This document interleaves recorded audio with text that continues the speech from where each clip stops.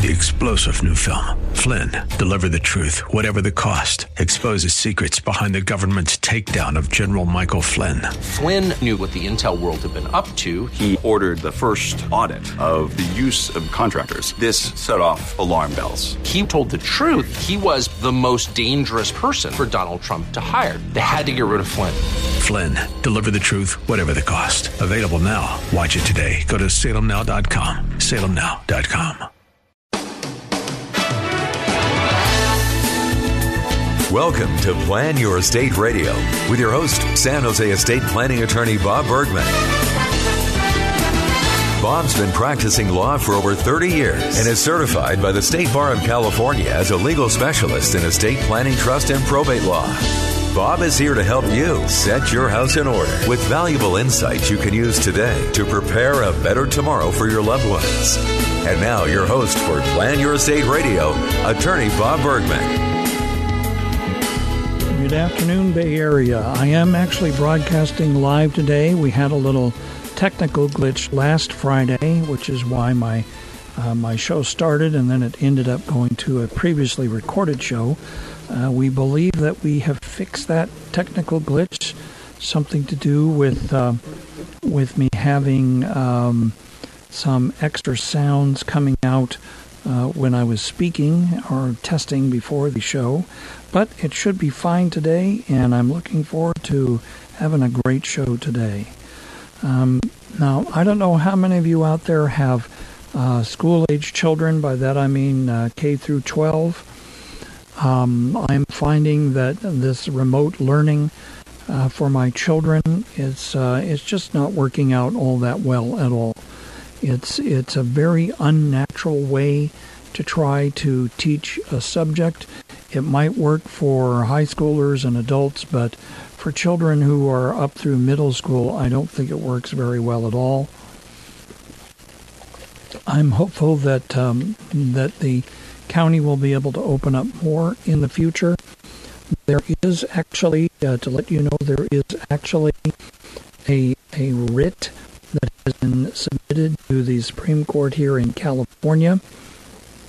It comes out of Southern California, and it's basically challenging the governor's authority to order the schools to be shut down.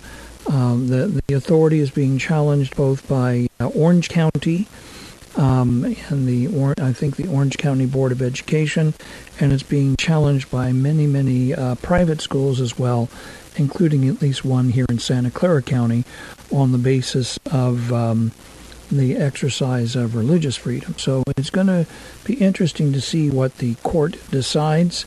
This writ was submitted a few days ago. The governor was given till 3 o'clock today to respond actually to two different writs that were presented to the Supreme Court.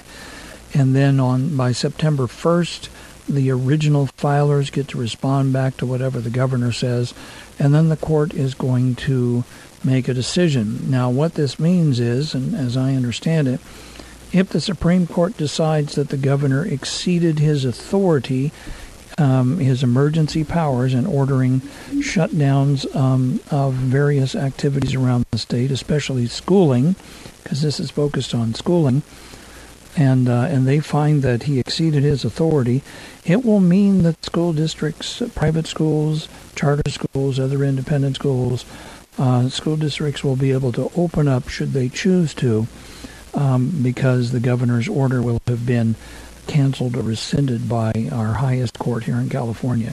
So it remains to be seen how that will all play out.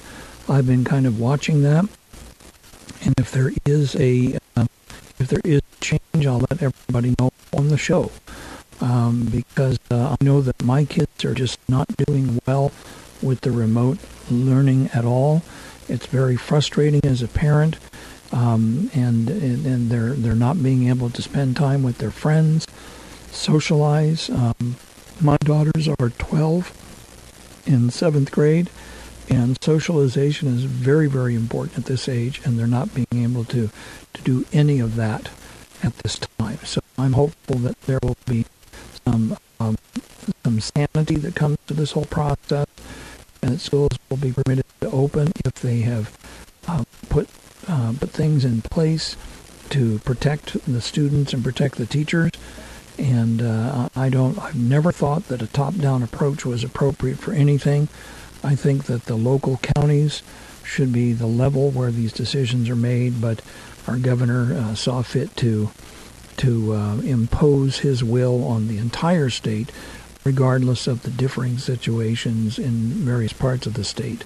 So it remains to be seen whether the Supreme Court of California is going to actually act and perhaps overturn the governor's orders and give control back to the counties, which is where I personally believe the authority should be to make decisions like this. Every county should be able to evaluate its own situation, and that's my opinion. I'm sticking to it.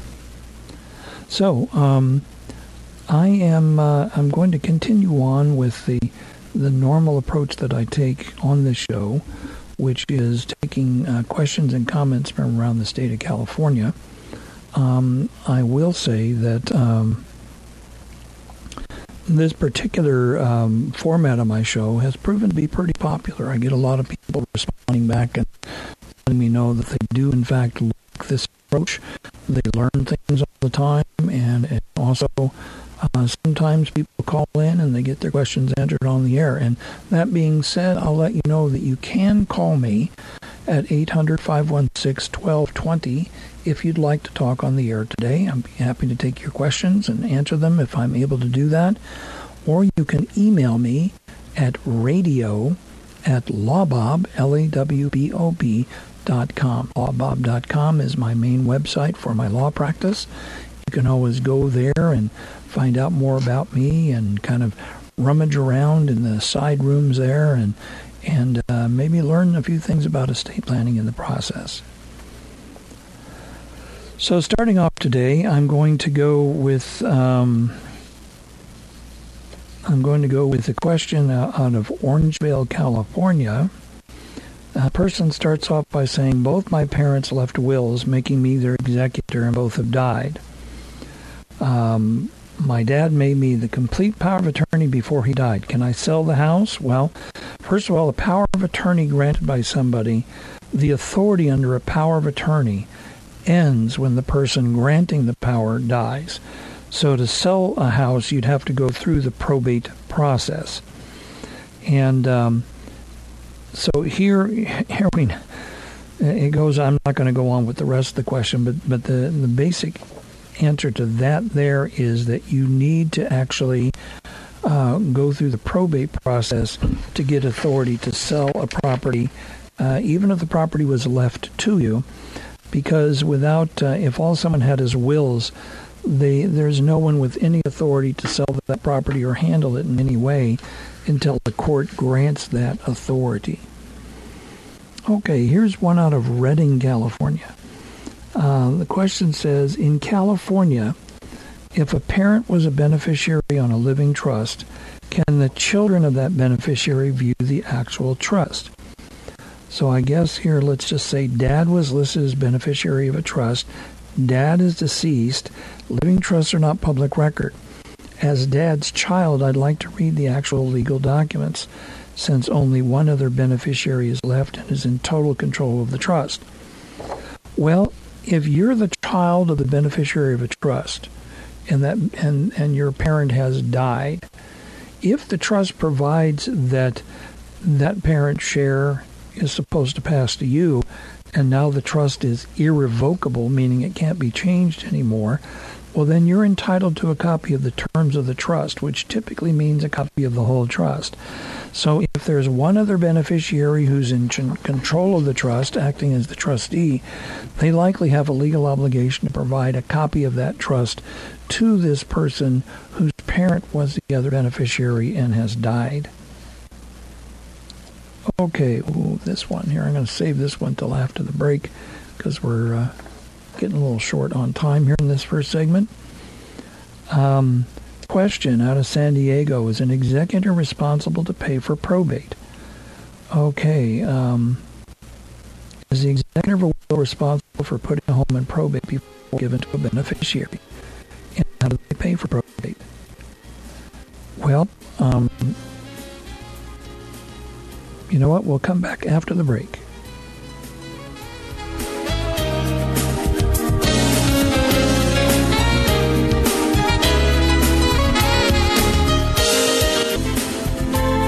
This is Plan Your Estate Radio with San Jose estate planning attorney Bob Bergman on AM 1220 KDOW. Hi, welcome back. Well, I've been looking over a number of the questions and comments that I'm planning on covering on the show today, and I thought I'd get right back into that. If you would like to call in, it's 800-516-1220, or you can email me at radio@lawbob.com, and I can answer your question on the air, assuming it's a question I'm capable of answering. So here's a situation out of Riverside, California, and I will tell you it's probably incredibly common for something like this to happen. Person's asking the question, what is the law concerning beneficiaries when the first grantor of a trust dies? So the grantor of a trust, and that's someone who actually creates a trust, typically a living trust in this particular case. It's a second marriage for both grantors of the trust. The new wife contributed assets into the trust to protect her two daughters from her first marriage. In the second marriage, she had two more children. She died before her second husband. The question is, are the original beneficiaries protected by the rules of the original trust that she contributed to? The second husband has not provided for his stepchildren, that's the wife's first set of children, in the revised trust, and it doesn't seem fair. Well, the deal here is that if the wife wanted to contribute assets into the trust and protect her daughters, the trust should have been drafted to say that. Here it sounds like the trust was just a joint trust with the husband.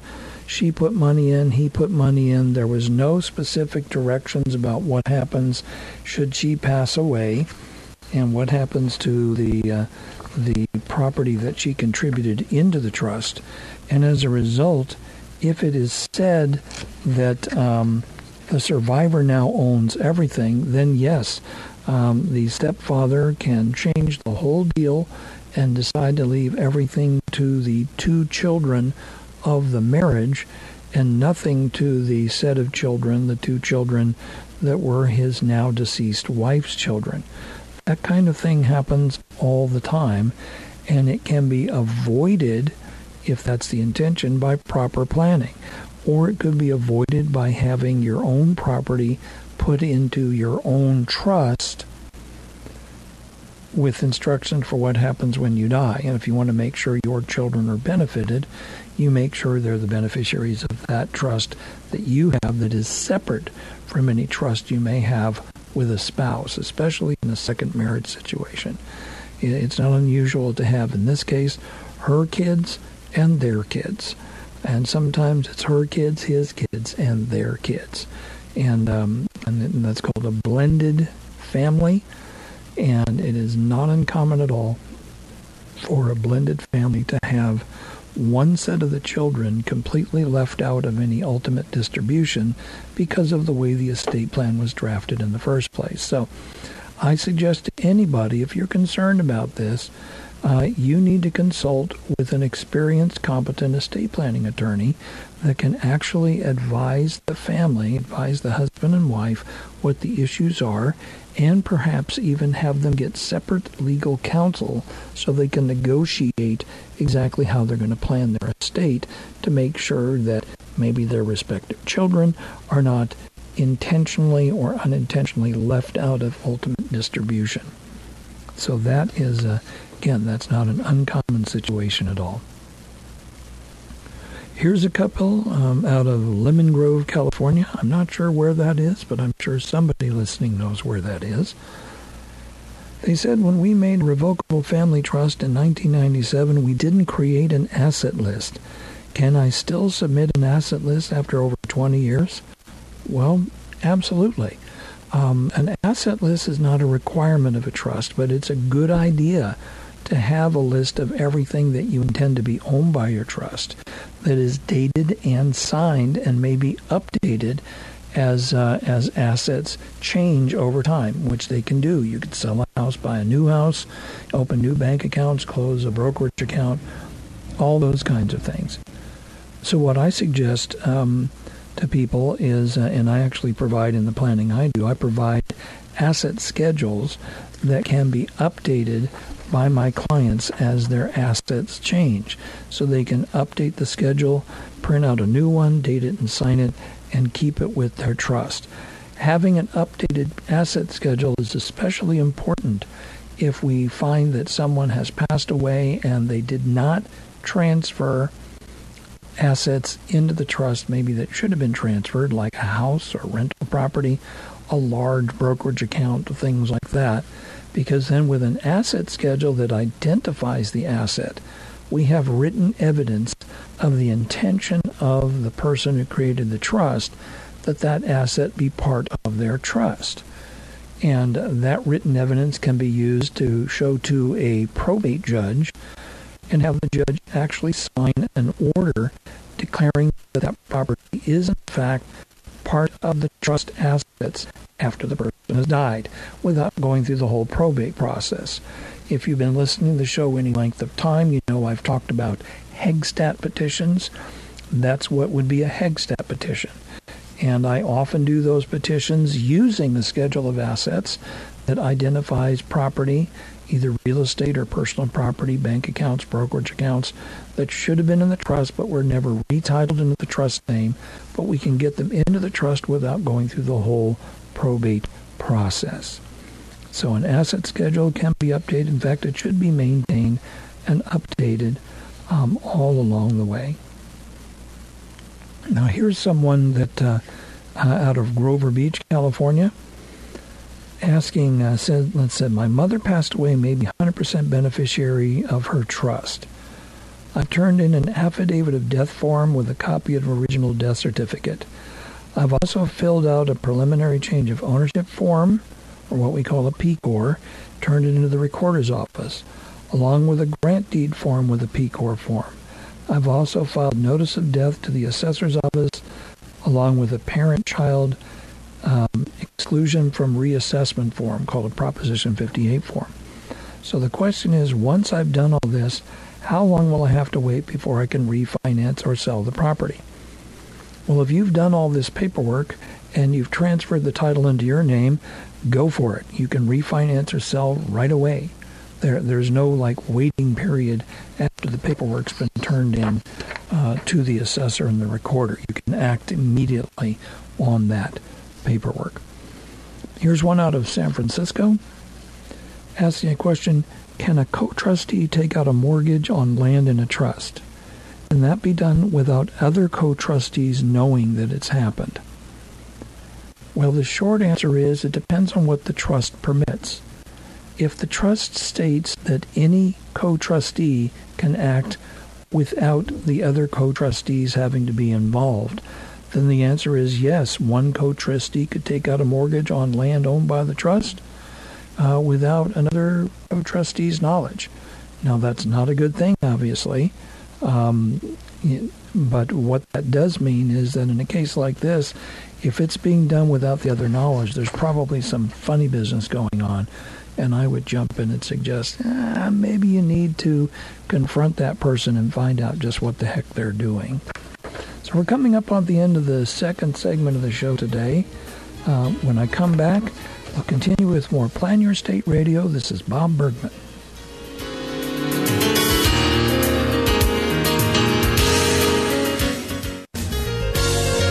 Now, back to Plan Your Estate Radio with attorney Bob Bergman.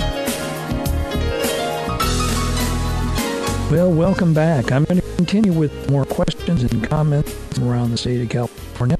We're going to dive right in here with one from, let's see, I don't like that one, not because it's a bad question, but because it's kind of really no way to answer it in any serious way.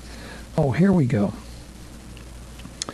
My spouse owns a house with his parents, purchased before marriage, agreed to be separate property with a premarital agreement with his name and his parents on the deed. only his name is on the mortgage, his separate property. If my spouse passes away before his parents, will I be responsible for paying the mortgage? Will I have the right to sell the house to pay off the mortgage? Well, those are both excellent questions. The first thing I would have to ask is, if the spouse is on the title, how is the spouse on the title? As joint tenants with the parents or as tenants in common? If it's joint tenants, then that means your spouse dies and his share goes to his parents and it's done. There's no interest to pass to anyone else. It goes straight to the parents. If it's as tenants in common, then the spouse's share will pass according to any estate plan they've done. If they've done nothing, then it might actually go to this person who's asking the question, the surviving spouse. If there's children, it would go to the surviving spouse and the children. And if the person made a will, maybe it's going to go someplace else entirely. But there will be no right to sell the house at all unless the surviving spouse ends up as a co-owner with her mother and father-in-law.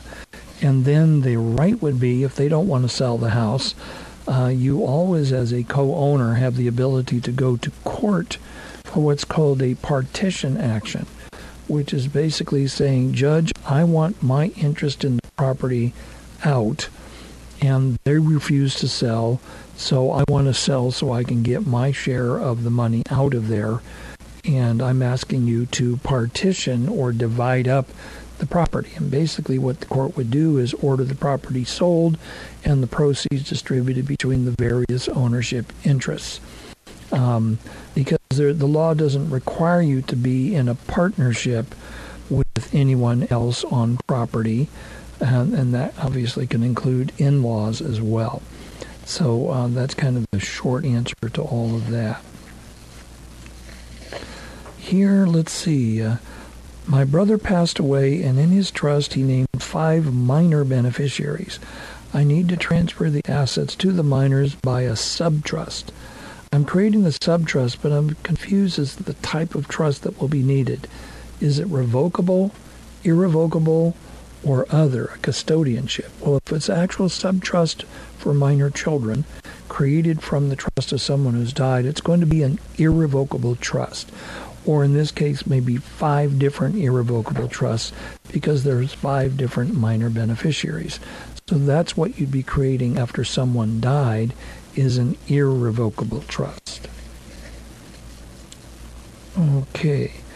Question: do the grandchildren of my grandmother's estate inherit mom's share since mom passed away before grandma? Okay, so grandma passed away leaving a California will. She had 3 daughters, one of which was my mom. My mom told me when she was alive that grandma's estate will be split 3 ways between my mom and her 2 sisters. My mom died before grandma. My mom had 3 kids, me and my 2 sisters. Will my 2 sisters and I inherit my mom's share of grandma's estate in equal shares when grandma dies, since we're direct descendants? Well, the answer is yes, but not because you're direct descendants. Yes, if the will provides, if grandma's will provides that any share that goes to one of her children, if that child is already deceased, will instead be passed to that child's children, or what we call the person's issue or descendants. So that would be a very typical will.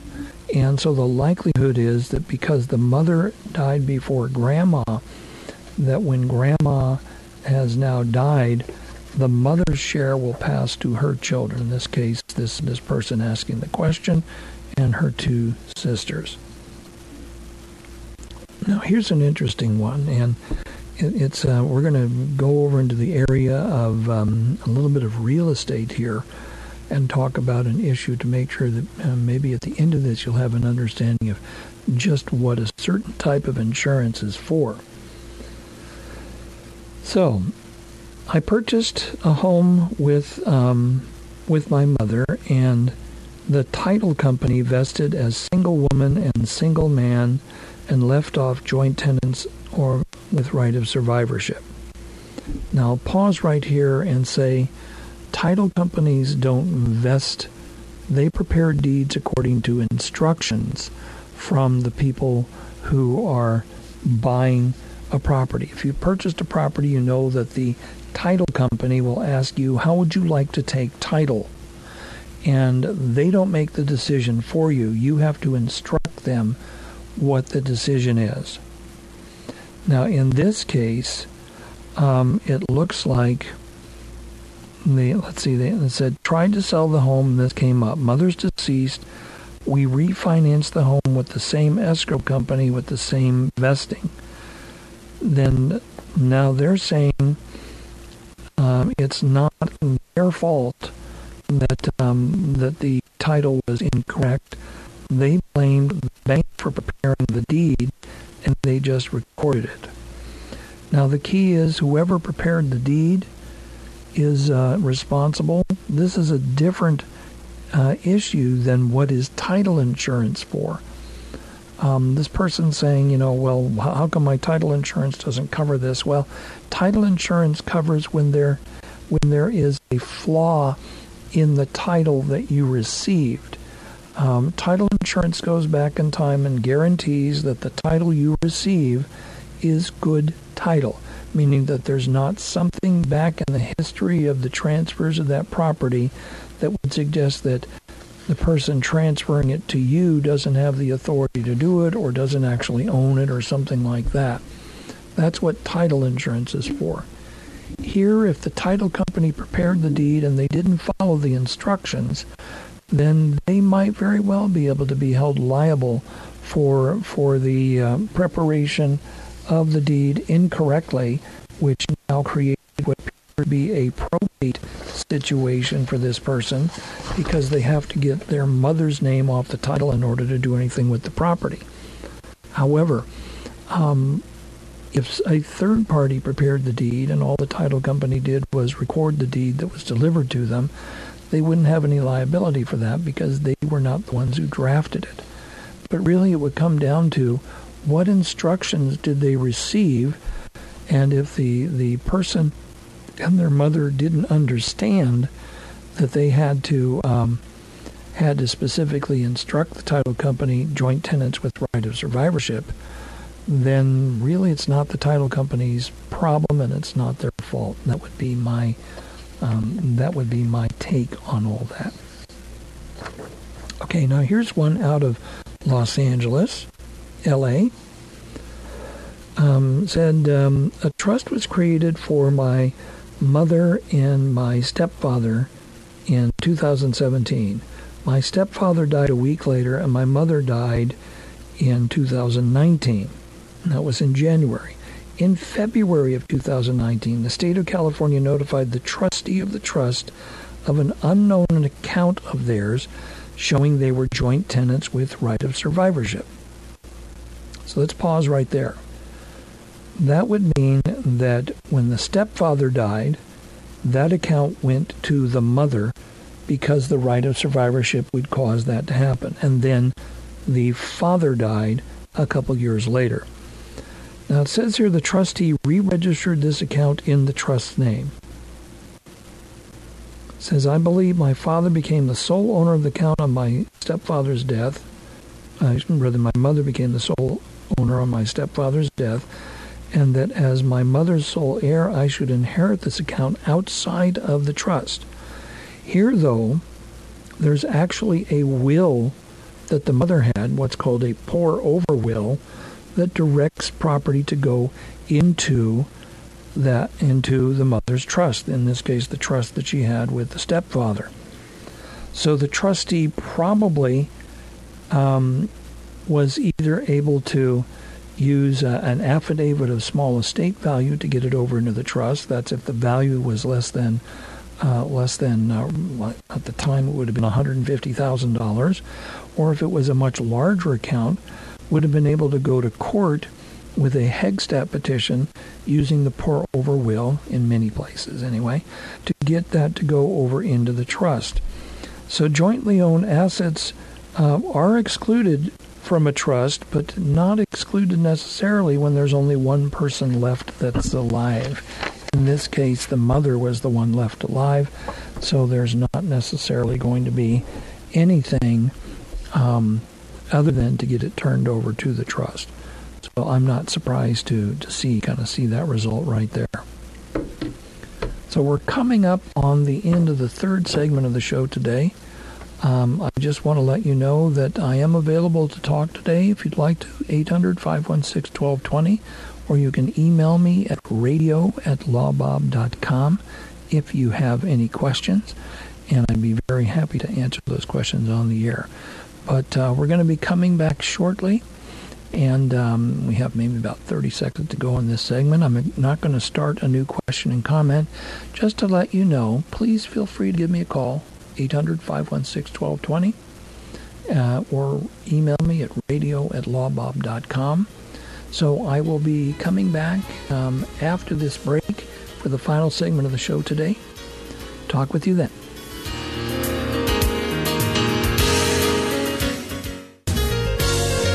Now, back to Plan Your Estate Radio. Once again, your host, estate planning, trust, and probate law specialist, attorney Bob Bergman. Well, welcome back for the final segment of our show today. I will say it's good to be back on the air live as we go through this time here in the Bay Area, negotiating the pandemic, negotiating, going about our daily lives, trying to have as much normalcy as possible. I will say that you don't really know what you're missing until you can't do it anymore. And I think you probably know what I'm talking about there. Whatever it happens to be, whether it's going to a movie theater to actually sit down and watch a show, whether it's going to a museum or having your kids go back to school and be able to actually interact with each other. Those are all the kinds of things that we kind of take for granted that when they're taken away from us, it makes it difficult sometimes to sort out just what's important in life. But I'm going to wrap up the show today with a couple of more of these questions and comments from around the state, and then we'll call it a day. This is one out of my own city of San Jose, and it kind of dovetails with what we're going through right now. Person says, it's a sad question to ask, but this has become the reality for me. The current pandemic accelerated and sealed the alienation from my children. At this point, my children are strangers to me, and they have a dim view of me. I don't see any hope of that changing in my lifetime. I don't think there are many people who leave their life savings to strangers. My questions are as follows. Are there any legal consequences of cutting off my alienated children from inheriting from me? What kind of help should I get? Is there any alternative to a total cutoff? Well, if you feel that you need to disinherit your children, you need to do it formally. You need to do it by a will or by a trust. Trust is probably better. And you make it very, very clear that you're not leaving them anything. You need to decide whether you're just your children or whether you're going to cut out their children as well, your grandchildren. Sometimes people bypass their children and leave things to their grandchildren instead. But these are all things that to really do it properly, you should have an experienced estate planning attorney that you consult with that can draw up the paperwork in such a way that it will be as rock solid and ironclad as legally possible. This is not something to try and do on your own. So when people make that hard decision to perhaps actually cut off their children from an inheritance, and I know this is a very hard decision. I've had people in my office over the years that have done this. Sometimes they've done it and they're angry and they tell me exactly why, and I understand why.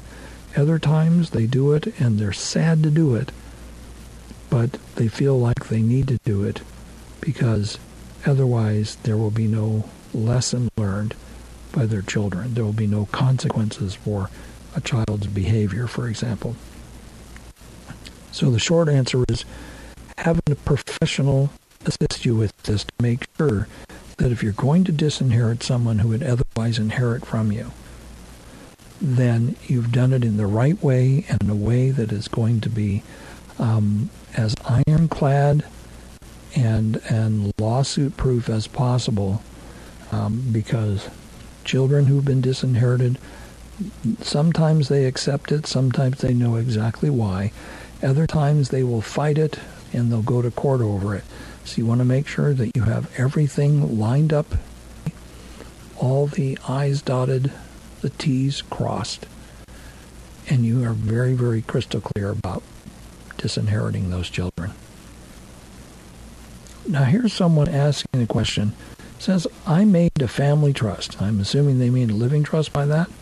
Someone said I need a will, and I'm not sure if I really need it. Well, when you make a trust, you should probably also make a will, but it's a special type of will called a pour-over will.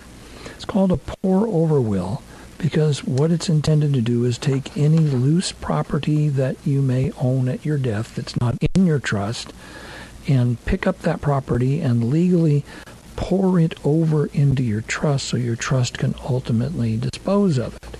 This is the basis of the Hegstadt petition, for example, which I do many of. And a pour-over will makes it clear that you intend not to have property just kind of like laying all over the place. You intend your trust to actually be the one that handles it. So having a trust without a pour-over will, that's perfectly fine if you literally make sure that everything is in your trust and there's nothing loose that would ever be outside of your trust.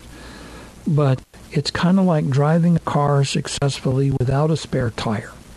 You can certainly do that. You may be able to drive the car for many, many years, just changing the tires and never have a blowout and never need that spare tire. But the pour-over will is kind of like that spare tire in case there's an accident, a blowout, and now you need a way to repair that so that the trust can move on with everything in it. It's not a perfect analogy, but still, that's kind of the point. You want to make sure that you're going to have as much in place as you can. So until next week, this is Bob Bergman. Talk with you then. You've been listening to Plan Your Estate Radio with estate planning attorney Bob Bergman. For more information on today's program or to schedule a consultation, visit lawbob.com, where you'll also find information on his upcoming estate planning seminars. LAWBOB, lawbob.com, or call his office in San Jose, 408-247-0444. That's 408-247-0444. And be sure to tune in next week for more Plan Your Estate Radio. Opinions expressed in the preceding program do not necessarily represent the views of the ownership, staff, or management of this station and are for informational purposes only and should not be construed to be legal, financial, or tax advice. Seek appropriate legal advice regarding your particular situation. Attorney Bob Bergman does not offer any guarantees with regard to the outcome of your legal matter. Prior results in other cases do not guarantee a similar outcome in your case. All rights reserved.